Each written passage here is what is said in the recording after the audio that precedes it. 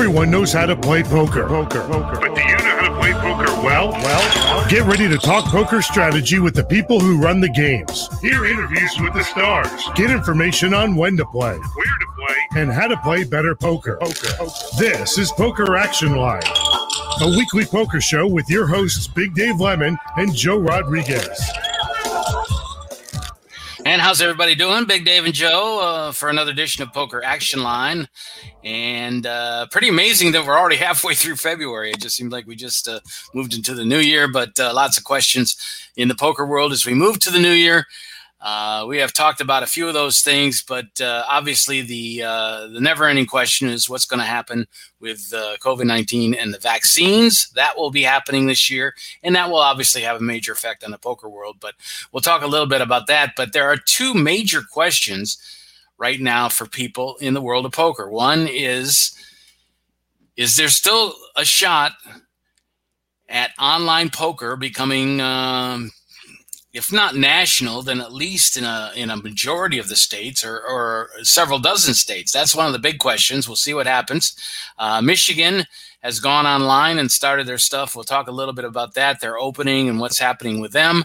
That is mainly just one company, PokerStars in Michigan, with the Little Traverse Band of Indians as their partners. But that is one. The other is, will there be a World Series of Poker this year?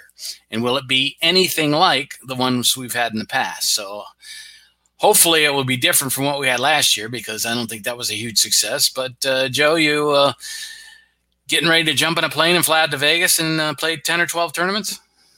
No, not at all, sir. Not at all. Not until a lot of people are vaccinated. And first of all, they wouldn't be able to turn it right now, Dave. Who knows what's going to happen in about another 3 months or so? But right. As of this past week, Vegas just went to 35% occupancy in their hotels. Yeah. So and poker rooms, are they open? Unless they get sent, how going to accommodate people if they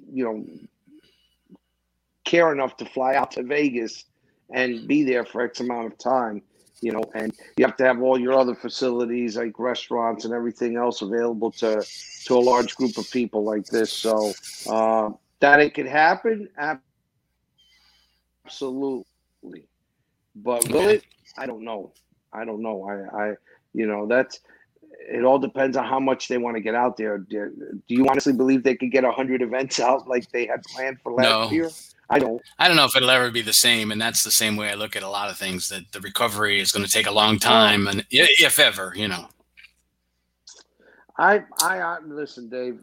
I believe worst case scenario next, 2022, you're going to get some semblance of, assuming we don't have another pandemic of something else, but with the way the vaccinations are going, and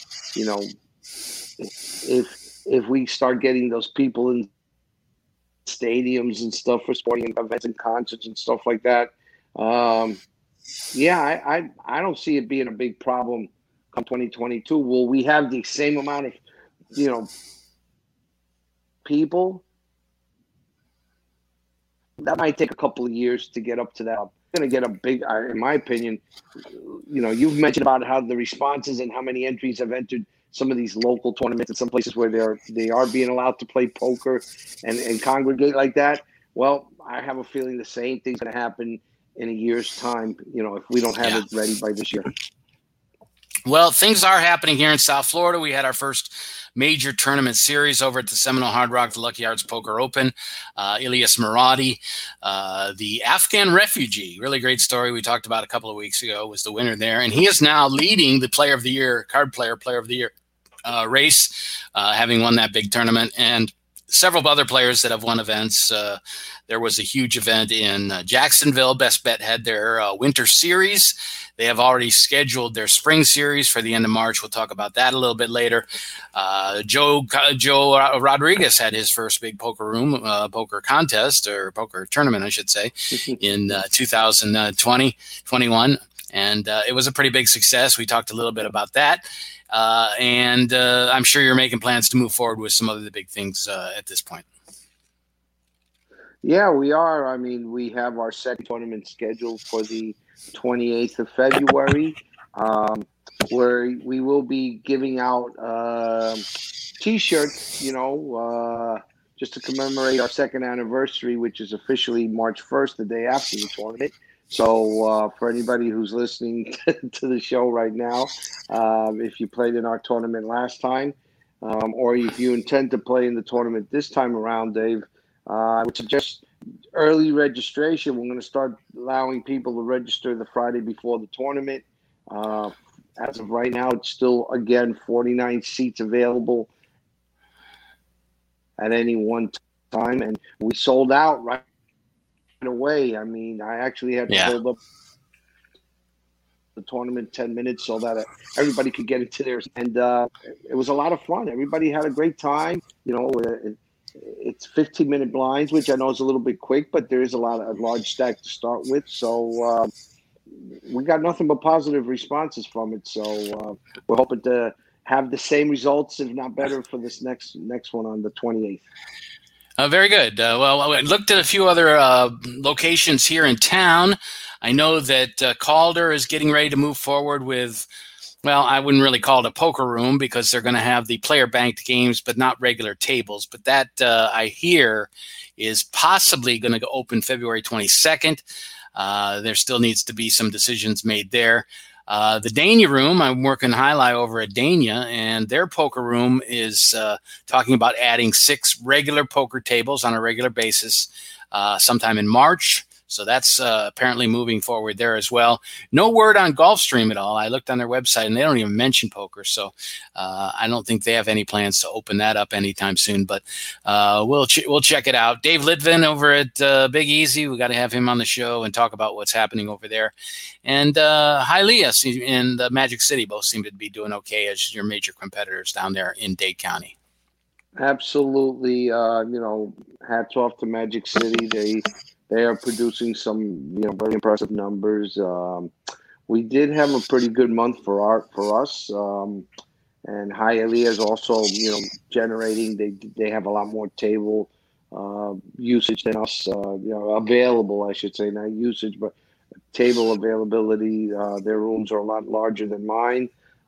So, little by little, like you said, it's coming back. Now, did I hear you correctly, Dave? You said that Dania is looking to put 6 poker tables.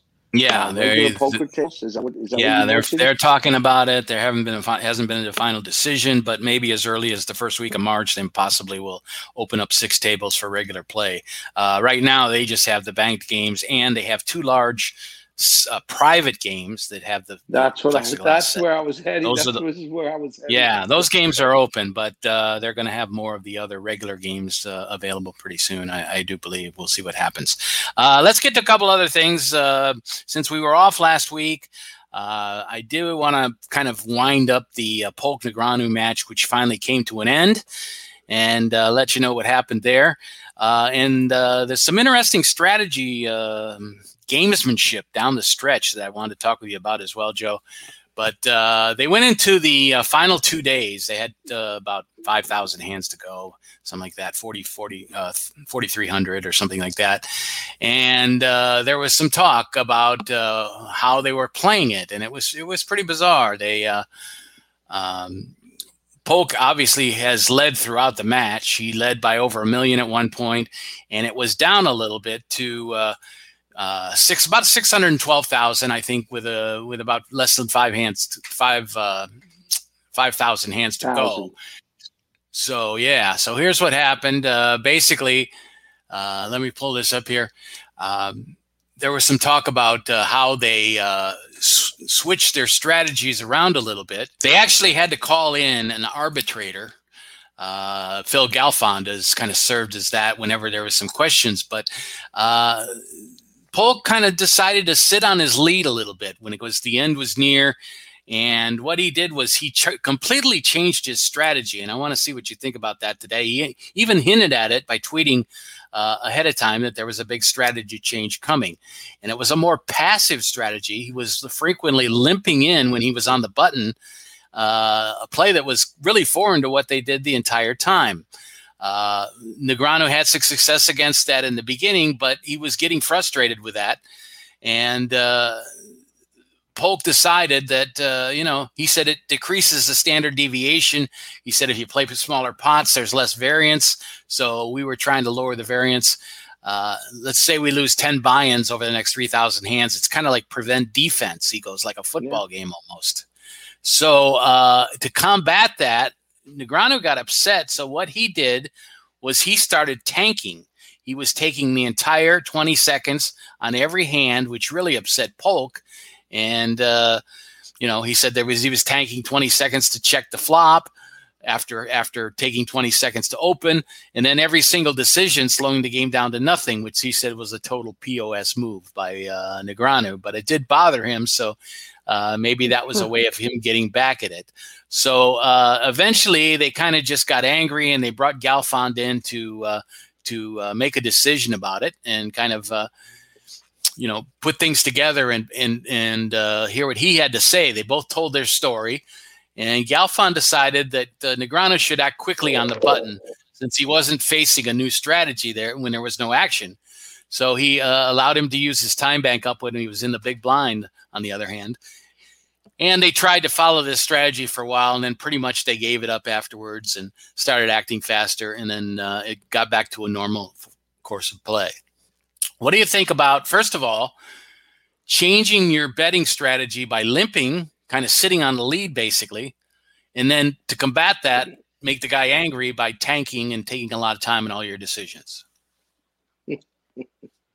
This is a gamesmanship from both of them. Right.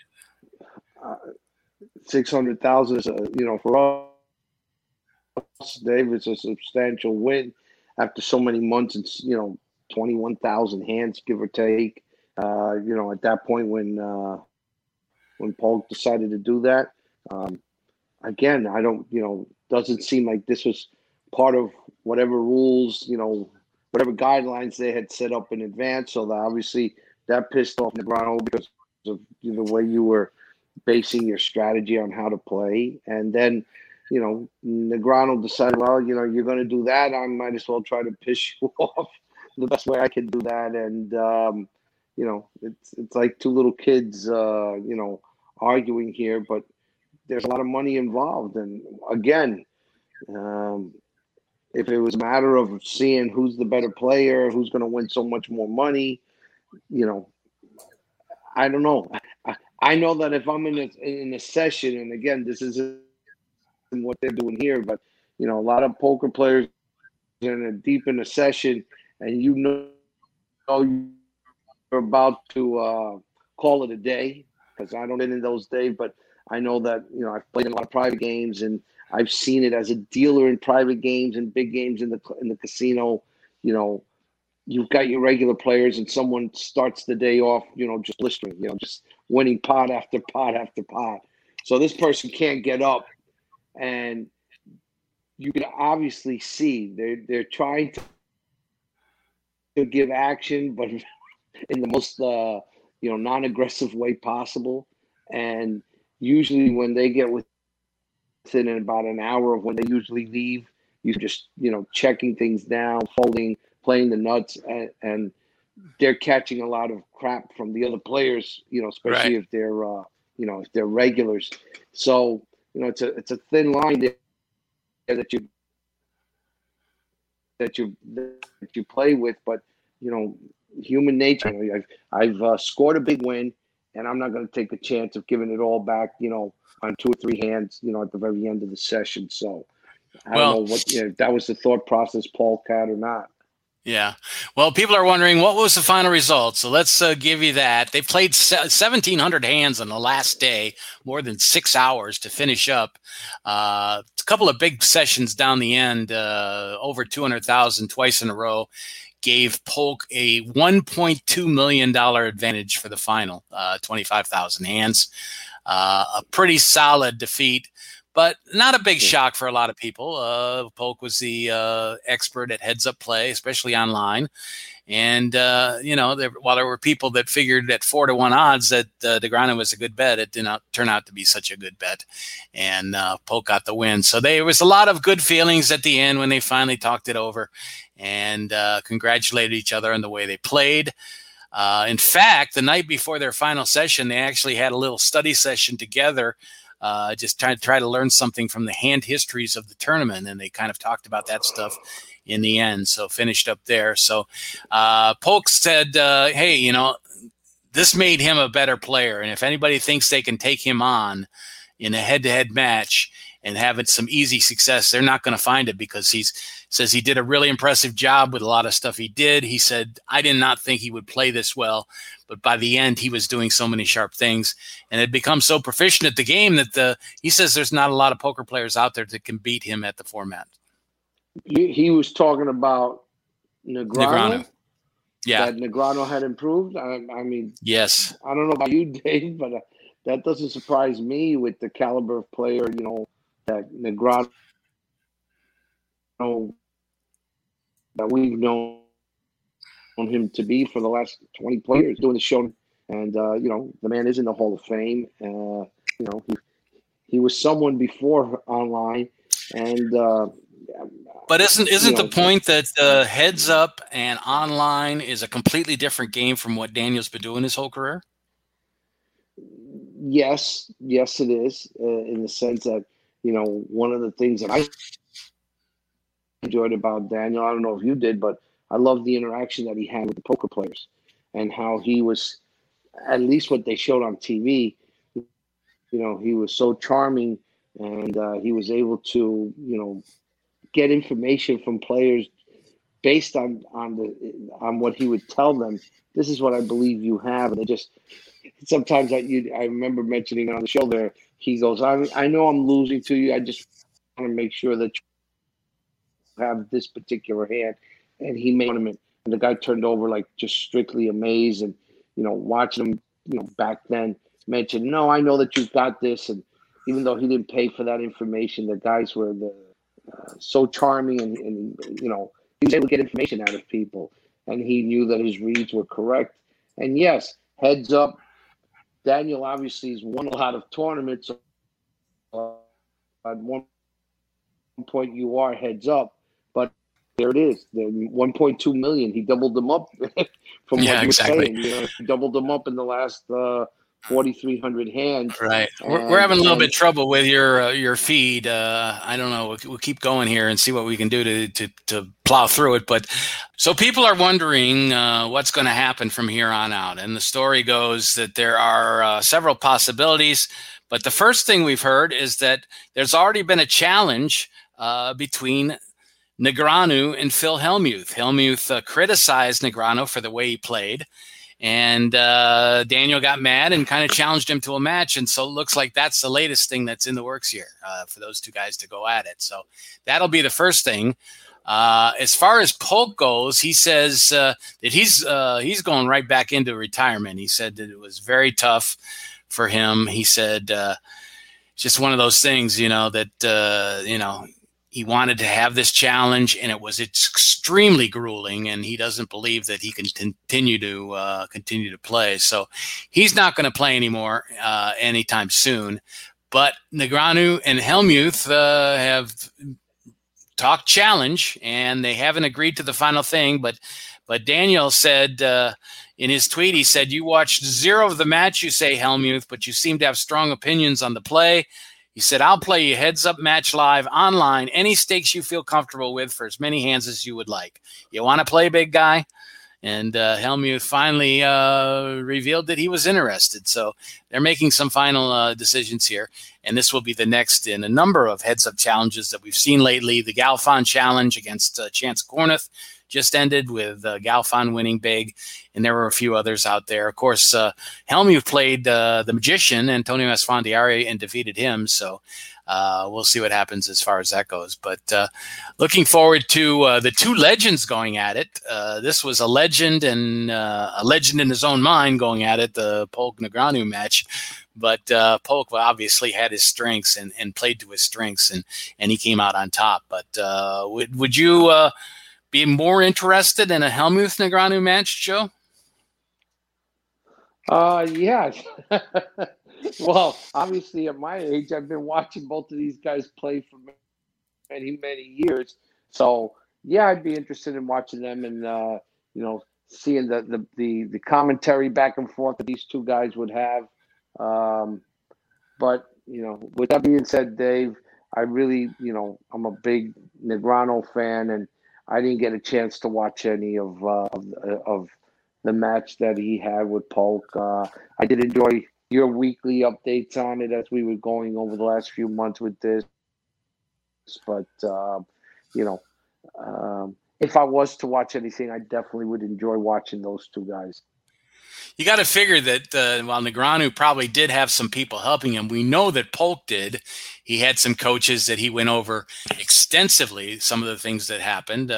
He has a training site, Upswing Poker, and of course, those that have a bunch of his friends that really know the game, and they actually were able to track all the action of every hand he played and input them into multiple spreadsheets. So certainly an advantage there, I think. And it's funny. If you know what you're doing as far as getting support, that's half the battle. Yeah, well, I think about that, Dave. It's like a boxing match. You got a better cornerman and that are able to pick up what your opponent is doing and letting you how to react to it. It's a big advantage. Is that Daniel Negreanu's strength? I don't believe so. Negreanu's, earned his reputation the old-fashioned way, sitting across from a table with somebody. And if you made notes, you made them afterwards and made the adjustments the next time you played each other. But, with that being said, I'm thinking to myself, if I was Daniel, maybe you want to challenge Polk to, brick and mortar, no friends, no coaching while you're playing, because these people could be getting information practically real time, as stuff is going on. So it'd be very interesting to see, if that the same results would occur, if they were playing those type of hands, maybe not 25,000, but, maybe 5,000 or 6,000 in a casino with a real dealer dealing and no one in your ear, giving you advice or giving you statistics. Strictly old-fashioned. Put that information in your in your brain and go from there. So right. Well, before we head to break, there's been a lot of news that we haven't covered over the last couple of weeks. I wanted to mention a couple of quick stories here. Word coming out that Chris Moneymaker, who just left PokerStars at the end of January, has already signed with a new company, America's Card Room. He is now going to be on the ACR team less than 5 weeks after parting from PokerStars. So they're thrilled to have him. He's thrilled to have something where he can play at home and not have to travel for all these only special places where PokerStars has action. So he's going to be the former Tennessee accountant who lives in Mississippi now, will be the team pro for the site. And they're calling that the biggest online poker news thus far of 2021. So we'll see what happens with that. One of the major players in the business, Sheldon Adelson, passed away within the last couple of months. He, of course, was a big opponent of online poker. So what's the first thing that happens? Well, Sands, Las Vegas Sands, the corporation, is now saying they are going to look into having an online poker site. So obviously, the second he passes away, they're liking to jump into the void. Not so easy, though, to be one of the Johnny-come-latelys in the game, and with a lot of people expanding their business. We'll see what happens with that. And the other big news is the death of another gambling icon, in a way. Larry Flint passed away last week. He, of course, was the founder of Hustler magazine, and as an offshoot, he's better known for that, Dave. Yeah, of course he is. But he did own the Hustler Casino, and was involved a lot with poker and having big tournaments there at Hustler Casino and different ones as well. Maybe not so much in the late years, but in the very beginning, Larry Flynt did a lot of stuff like that. So he was 78 years old. He passed away last week of congestive heart failure is basically the term I'm looking for. So he was big in the porno industry, big in the gambling industry as well. And they did a movie about him a few years ago. Woody Harrelson played Larry Flynt, and he was always a controversial person, but he did own the Hustler Casino in Gardena, California, just outside Los Angeles. So he started as a player with his own high-stakes 7-card stud game at his home, later moved to the casino, and over the years battled poker legends like Barry Greenstein, Chip Reese, Doyle Brunson, Ted Forrest, and Phil Ivey, where they played 4,000, 8,000 games with a minimum $200,000 buy-in. So he was a big-time player as well. You know, and not only was he a card player himself, but, you know, whether you agreed with the pornography and the other points that he was involved in, Joe, you had a point about, you know, he was kind of an icon and a person who picked up a lot of respect for First Amendment rights. Absolutely. Well, I used to, you know, watch him on Phil Donahue, like that kind of stuff. Like he was always heavily involved and aggressively challenging those that would, you know, stifle First Amendment rights. And you know why. He was involved in the porn business, magazines, etc. But that's not what it was about. And it was a different era then. People think about how open and free things are now, and they assume they were always that way, but they were not. There was a time where the idea of adult themed imagery was tremendously taboo.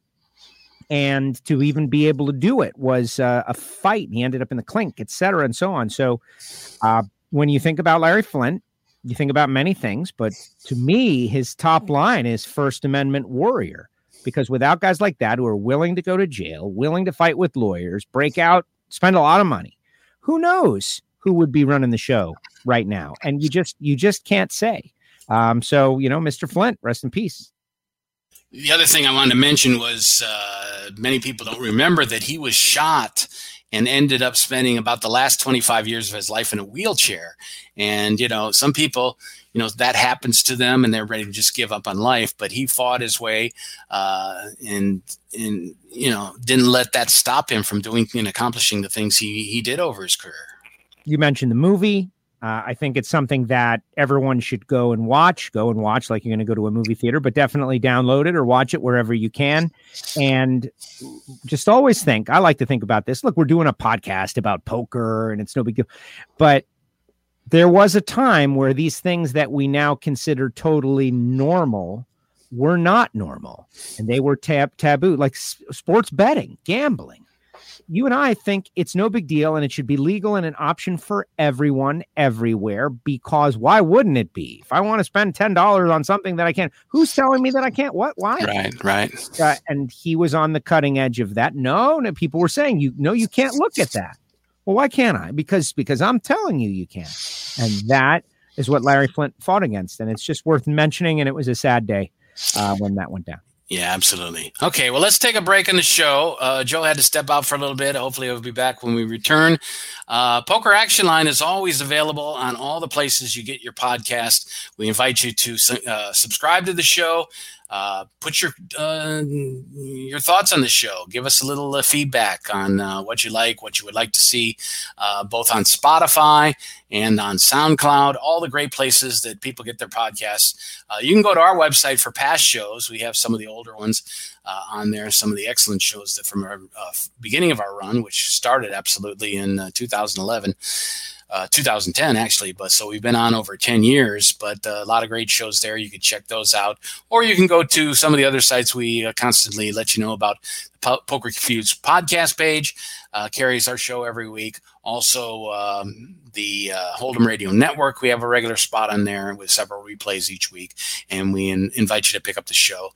You can always send me an email at lemondave@yahoo.com, lemon with 2 M's, Dave@yahoo.com. pokeractionline.com, and be happy to respond and let you know what I think about your opinions, and I'm sure they will be very helpful for us to move forward on this show as well. Let's take a break. We'll be back with more of the show when we return. You're listening to Poker Action Line. This is Poker Action Line.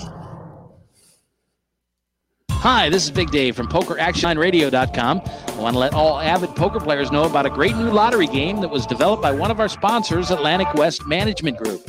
This game is now available worldwide on the internet and will be served as Place Your Chips Caribbean and operated on the internet as an international lottery by Atlantic West.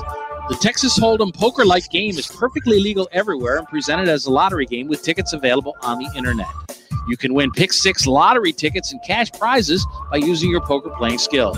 It's open to lottery players worldwide, and right now this game is in a play-for-free test mode, and you are not obligated to purchase anything. You can get 50,000 free play chips per ticket for the purpose of evaluating the game with no prizes awarded until the game goes live. The lottery customer can purchase a ticket with a unique number that will grant them entry into one of many Texas Hold'em poker tables with a chip stack, and like a lottery game, the prize value will be based on ticket sales. That chip stack will be valid for the remainder of the week, as players can access the site as often as they like to try and take the chip lead. At the end of the week, the highest chip stacks will be awarded lottery prizes, and if you lose all your chips, the lottery ticket becomes null and void. As with regular lottery games, you can purchase as many entries as you like. However, each ticket stands on its own merit, and much like the regular lottery, the results of multiple tickets cannot be combined toward a prize. The name of this game is Place Your Chips Caribbean, and you can access a live demonstration of the game right now at www.placeyourchipscaribbean.com. We believe that when it goes live soon, there will be a heavy demand for this game, as most lottery players would much rather have some say in the outcome of their lottery result. Their odds of winning are greatly improved if they're able to utilize their playing skills in order to increase their chances of winning. I hope that you will try the Play for Free demonstration, and hope that you will join us when the Play for Real game becomes available later this year. From the vantage point, Mafatu saw 6 war canoes drawn up on the beach. But what held the boy's eyes in awful trance were the figures springing and leaping about the flames, darting, shifting, bounding toward the sky. The eaters of men. Cannibals. Firelight glistened on their oiled bodies, on flashing spears and bristling decorations. Mafatu watched the strange scene, powerless to move, and he felt doom itself breathing chill upon his neck. In that very instant, he heard a crashing in the undergrowth. 4 figures were tearing toward him through the jungle. He could see them now. He turned and ran blindly down the trail, slipping, sliding, stumbling, his breath all but choking in his throat. Only one thought gave him courage as he ran. His canoe, ready, waiting. If only he could reach it before the savages overtook him. Explore new worlds. Find out what happens next by reading the book Call It Courage by Armstrong Sperry. For other great book ideas, visit literacy.gov. A message from the Library of Congress and the Ad Council.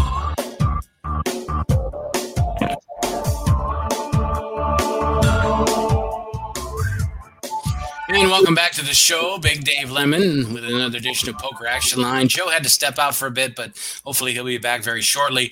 We'll update you on some poker news and some events.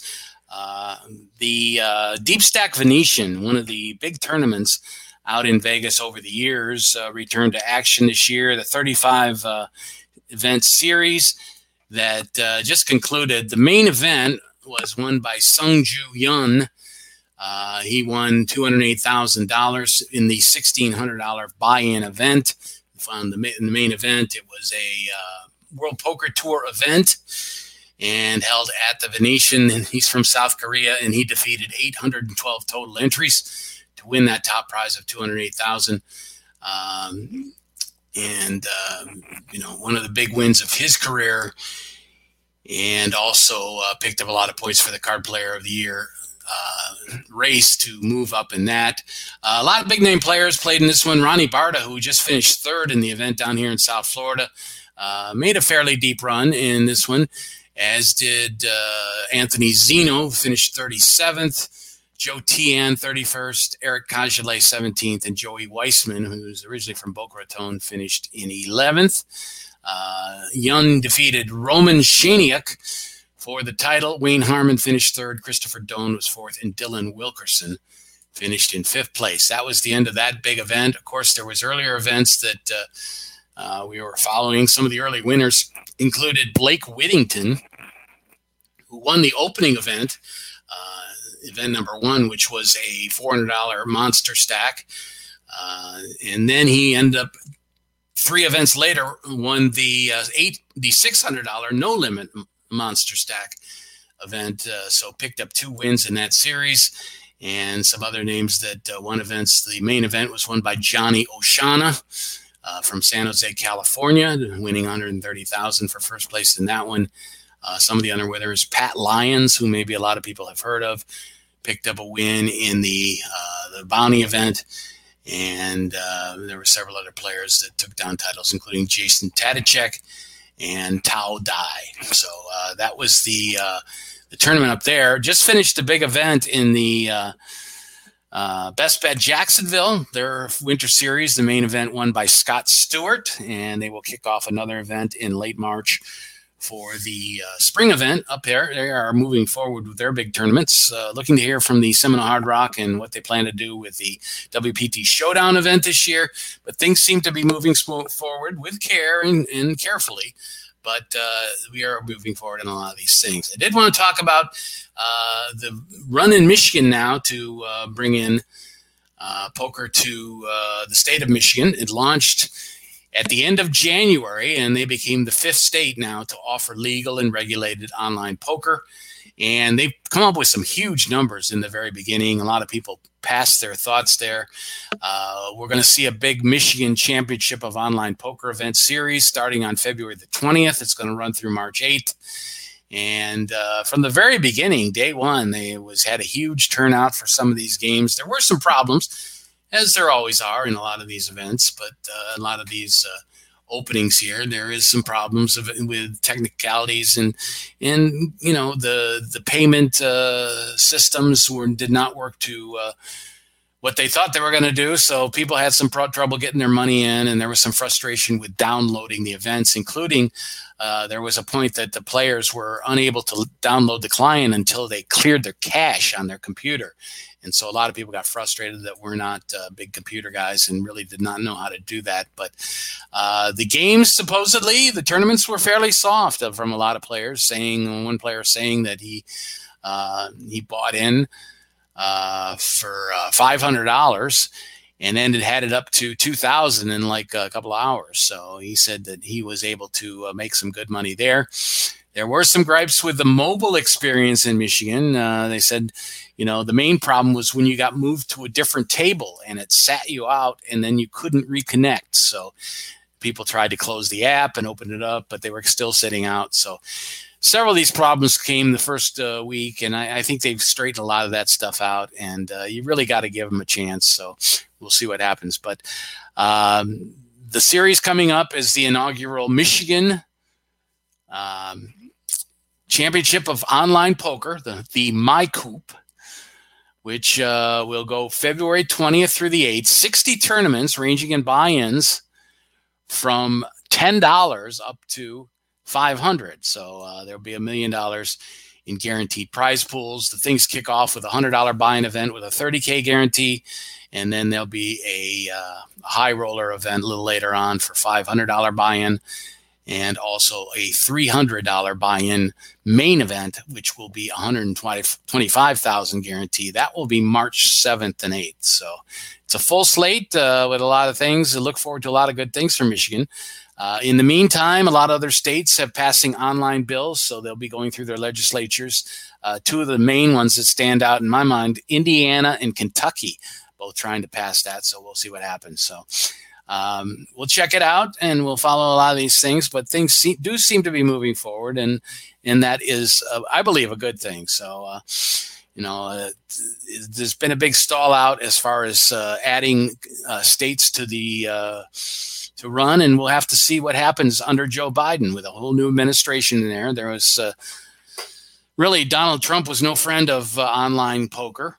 And basically, the law of the land, the Wire Act, has been overturned a couple times, reinstated, overturned again.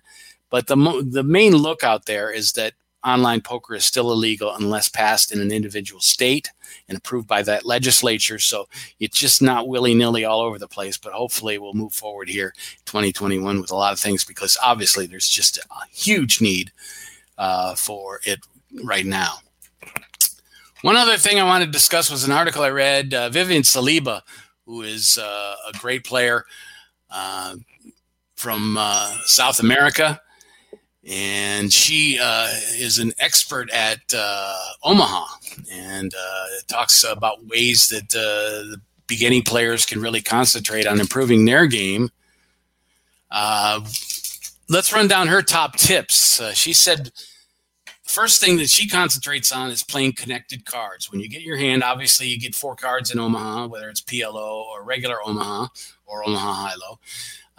That a hand like, she says, like ace, king, 8-5, all different suits, a rainbow, is a worse hand than 7-8, 7-6, 2 diamonds and 2 clubs, because of the possible straights and the flushes that you can create. So always look for double suited cards and look for connectors when you're starting your hand.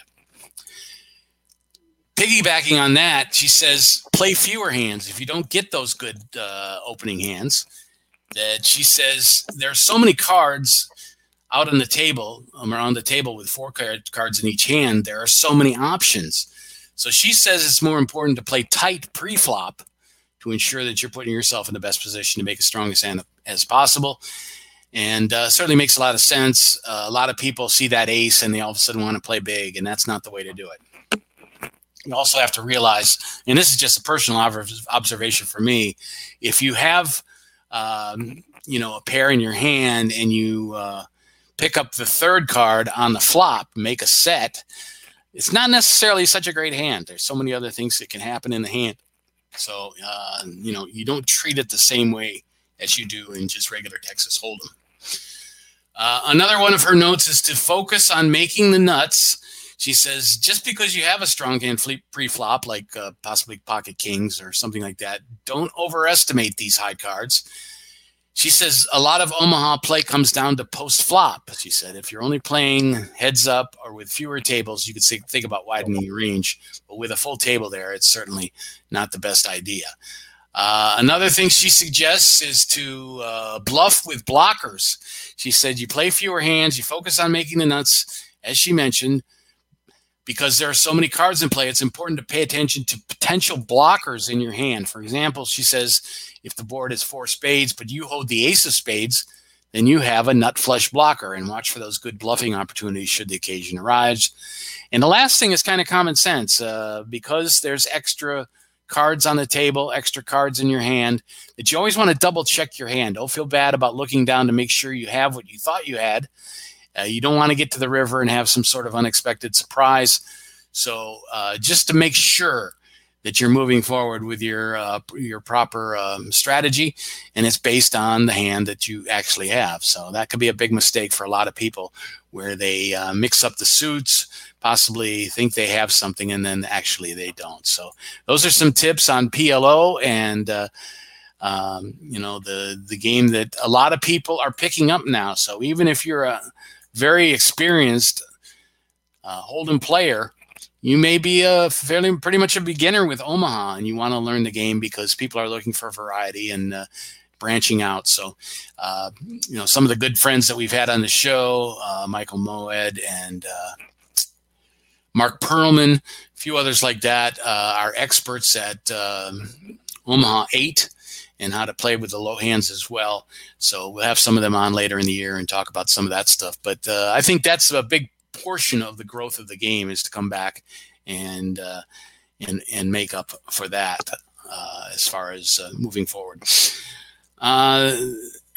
Let's move on to another topic, and that's whether we're still open for having a future for online gaming and poker. Now, we know that sports betting is one of the big things that's coming into play right now. Certainly is taking over as far as the attention of a lot of bettors. Sports betting more important to them than getting this online poker, which we've been waiting for such a long time. But a couple things have happened. Sheldon Adelson passing away is a big point.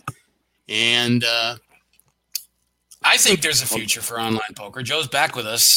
Joe, yes, as we move forward, what are your thoughts? I mentioned that Indiana and Kentucky have bills in their legislature.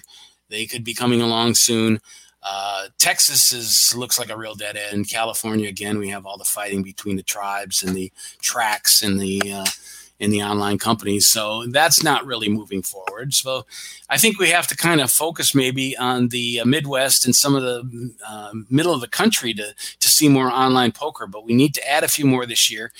Michigan just being just the 5th state now to have online poker. What are your thoughts?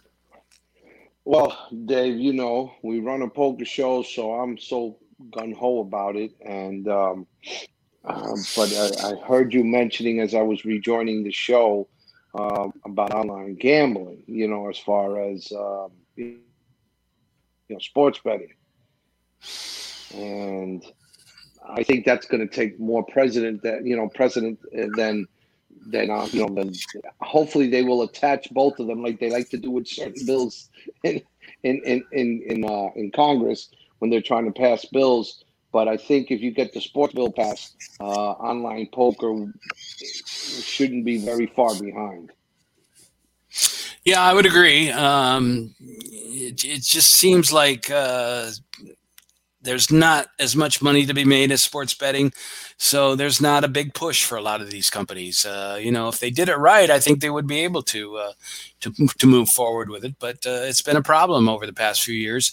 We saw the very start of it, and things were going great. It took forever to get the next one, Pennsylvania, and now it's taken forever again to get a 5th state in Michigan. But when you see people move into these states in order to play, there's a demand for it. And, there's the competition between the brick and mortar places. And so there's not always a willing acceptance to get going on it. Well, those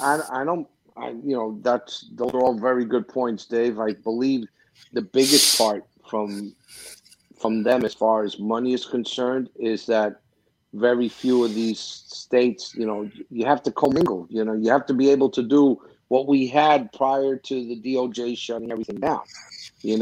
Poker sites, and being the way the laws are being set up for this, where each casino is its own entity, you know what I mean, and has its own poker room. If it goes like that going forward, I don't see it being a big deal anytime in the near future, to be honest with you. It has to kind of open up to where everybody can play first within their own state, because that's the way they're setting all of these things up for online poker. And then secondly, that we're able to, what's the word? Liquidity. You have to have all the states involved, at least the ones that have online poker, being to their players have to mix with the other players. And that's the only way it'll continue to grow and be allowed to be played in the majority of our states, in my opinion. No, I definitely agree with that. And the Michigan is not able to do it at this point, but they do have plans. And I've heard as early as the end of March is a possibility to approve that. So we'll look forward to Michigan doing that. It seems that Gretchen Whitmer, the governor there, it seems to be pretty much a good proponent of moving forward with some of this stuff. So I certainly think that's a good possibility. Listen,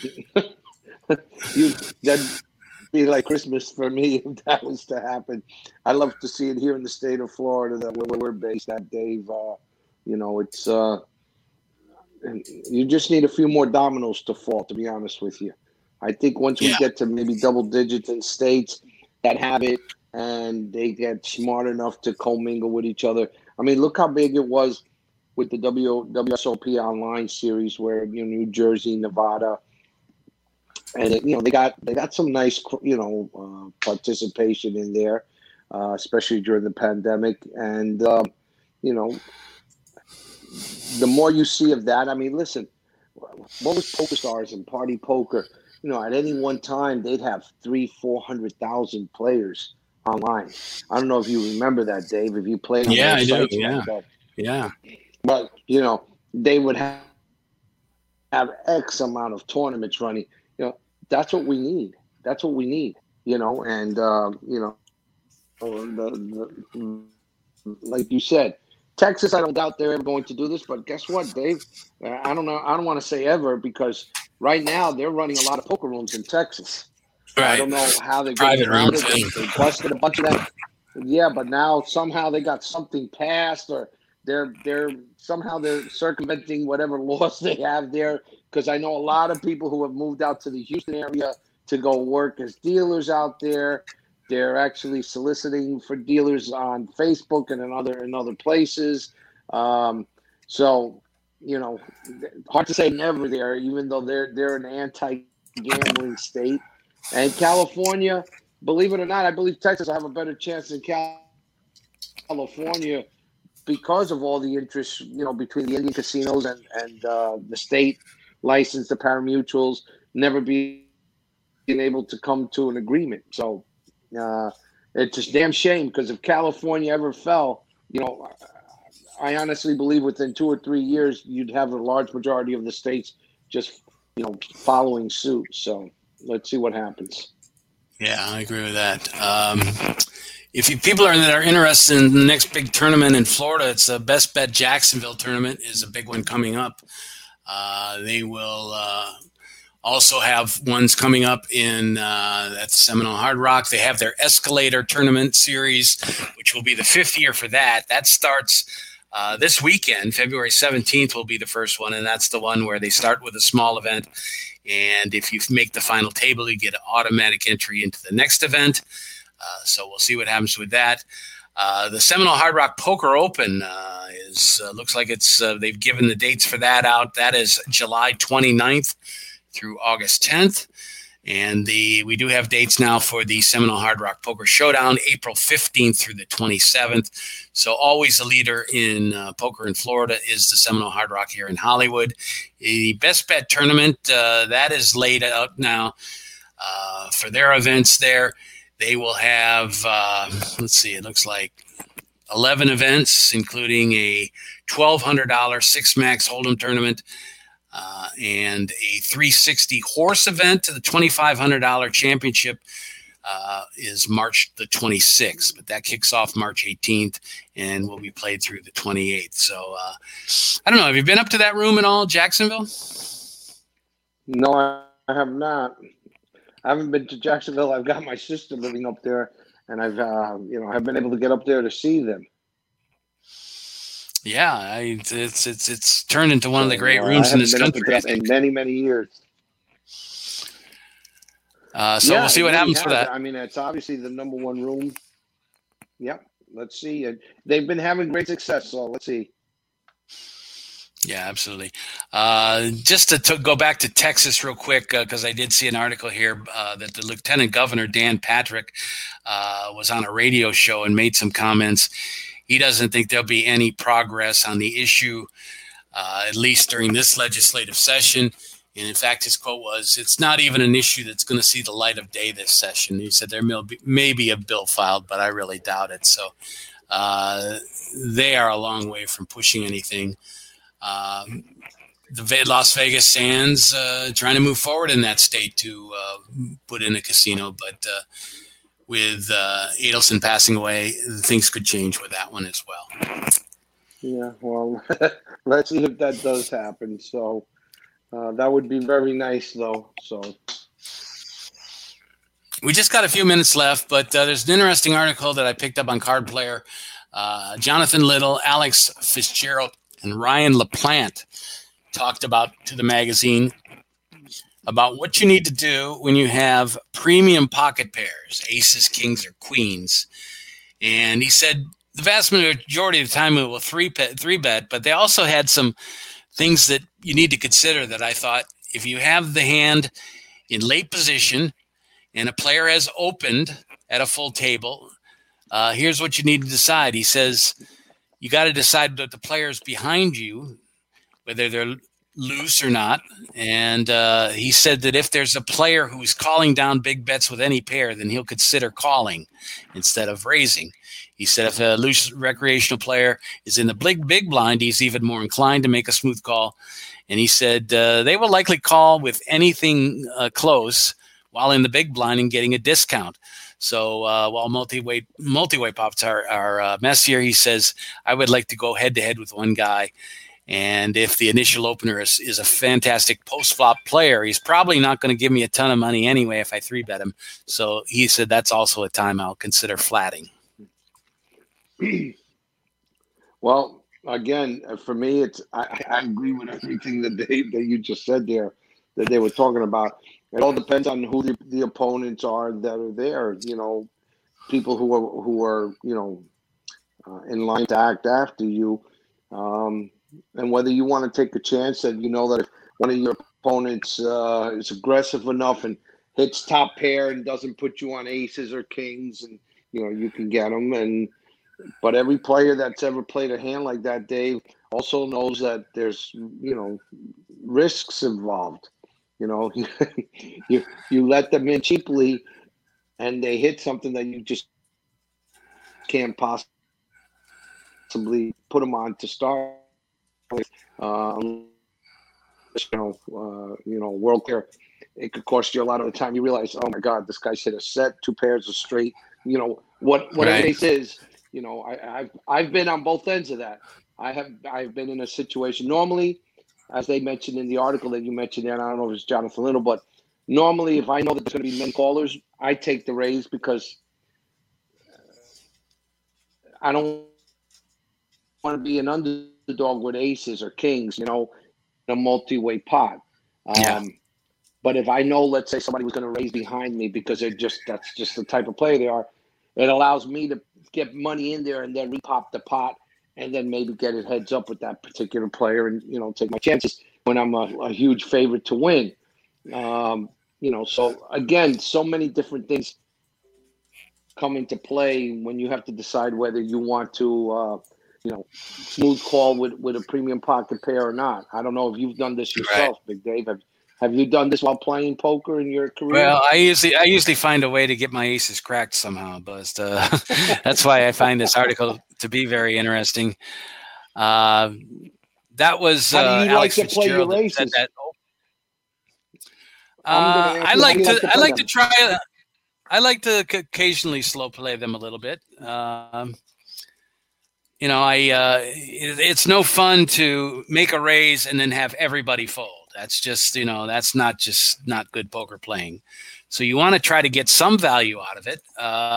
Jonathan Little says a lot of times if you're in a tournament, it depends on what the stacks are like. And he says that, as the stacks get shorter, that there becomes more merit to calling with aces and perhaps kings, because you do want to get the value, and calling allows you slightly wider range of hands that flop well. So he says as stacks get deeper, he said you should almost always 3-bet with the best hands because you want to build the pot and extract the value. So it's funny. LaPlante talks about the size of the bet, and he says his general rule of thumb is to follow against a single raise with no callers, that 2.5 times is tiny, 3 times is small, 3.5 is medium, 4 times is large, and 5 times is very large. So X obviously being the size of the open bet. So he says it depends on the situation. It always does as well, just like we always get that answer in evaluating poker. But, for the most part, you should raise, but there are advantages to just calling and slow playing things. Yeah, they're listing all your different options. And the criteria that they use for raising, smooth calling, putting in a small raise, and all of these things, Dave, they're all, I love them. They're very educational, but until you're in the hand, and getting to know your players, in my opinion, that's usually the biggest thing. Once you get a read on your opponents, then you start implementing some of these strategies based on what information you've gathered on your opponents. That's how I've been able to play my hands again. Sometimes very successfully, other times, yeah, like I used to always say, the operation was a success, but the patient died anyway. So yeah, that's when I used to get everything that would go the way exactly I wanted to. The only difference was I couldn't win the hand at showdown. So it's just part of playing poker. Well, Alex Fitzgerald looks at it this way. He says, I think 90% of my job is game selection. So I tend to focus on games where I know people are playing their hand, not my hand. So if I'm ever playing a player who is effectively ranging me, then I have to ask myself why I'm in that game. He said, there's always looser money out there. That is very true. Yeah. Okay. But people's egos get in the way. Okay. That's great advice right there, Dave. That's outstanding advice. Absolutely. Check it out on Card Player, Poker Strategy, Proper Bet Sizing with Premium Pocket Pairs. That's going to do it for the show. Joe, thanks for all your help tonight. And Joe Costello, thank you as well. Appreciate getting us on and getting us through this. We will look forward to another show next week. Try to line some guests up. I'm working on a group from the local bar league and to talk about how the pandemic has affected their business. So we're working on that. Also trying to get Michael Moed and his wife, Angela Prada Moed, who are on that Poker Rhythm show. I'm trying to get a hold of them and maybe have them on the show as well. So things happening here in South Florida as tournaments kick off. A big schedule at the Seminole Hard Rock. We'll look forward to that. And we will join you again next week on another edition of Poker Action Line. The views and opinions of the hosts, guests, or callers are not necessarily those of the station, its owners, advertisers, or agencies.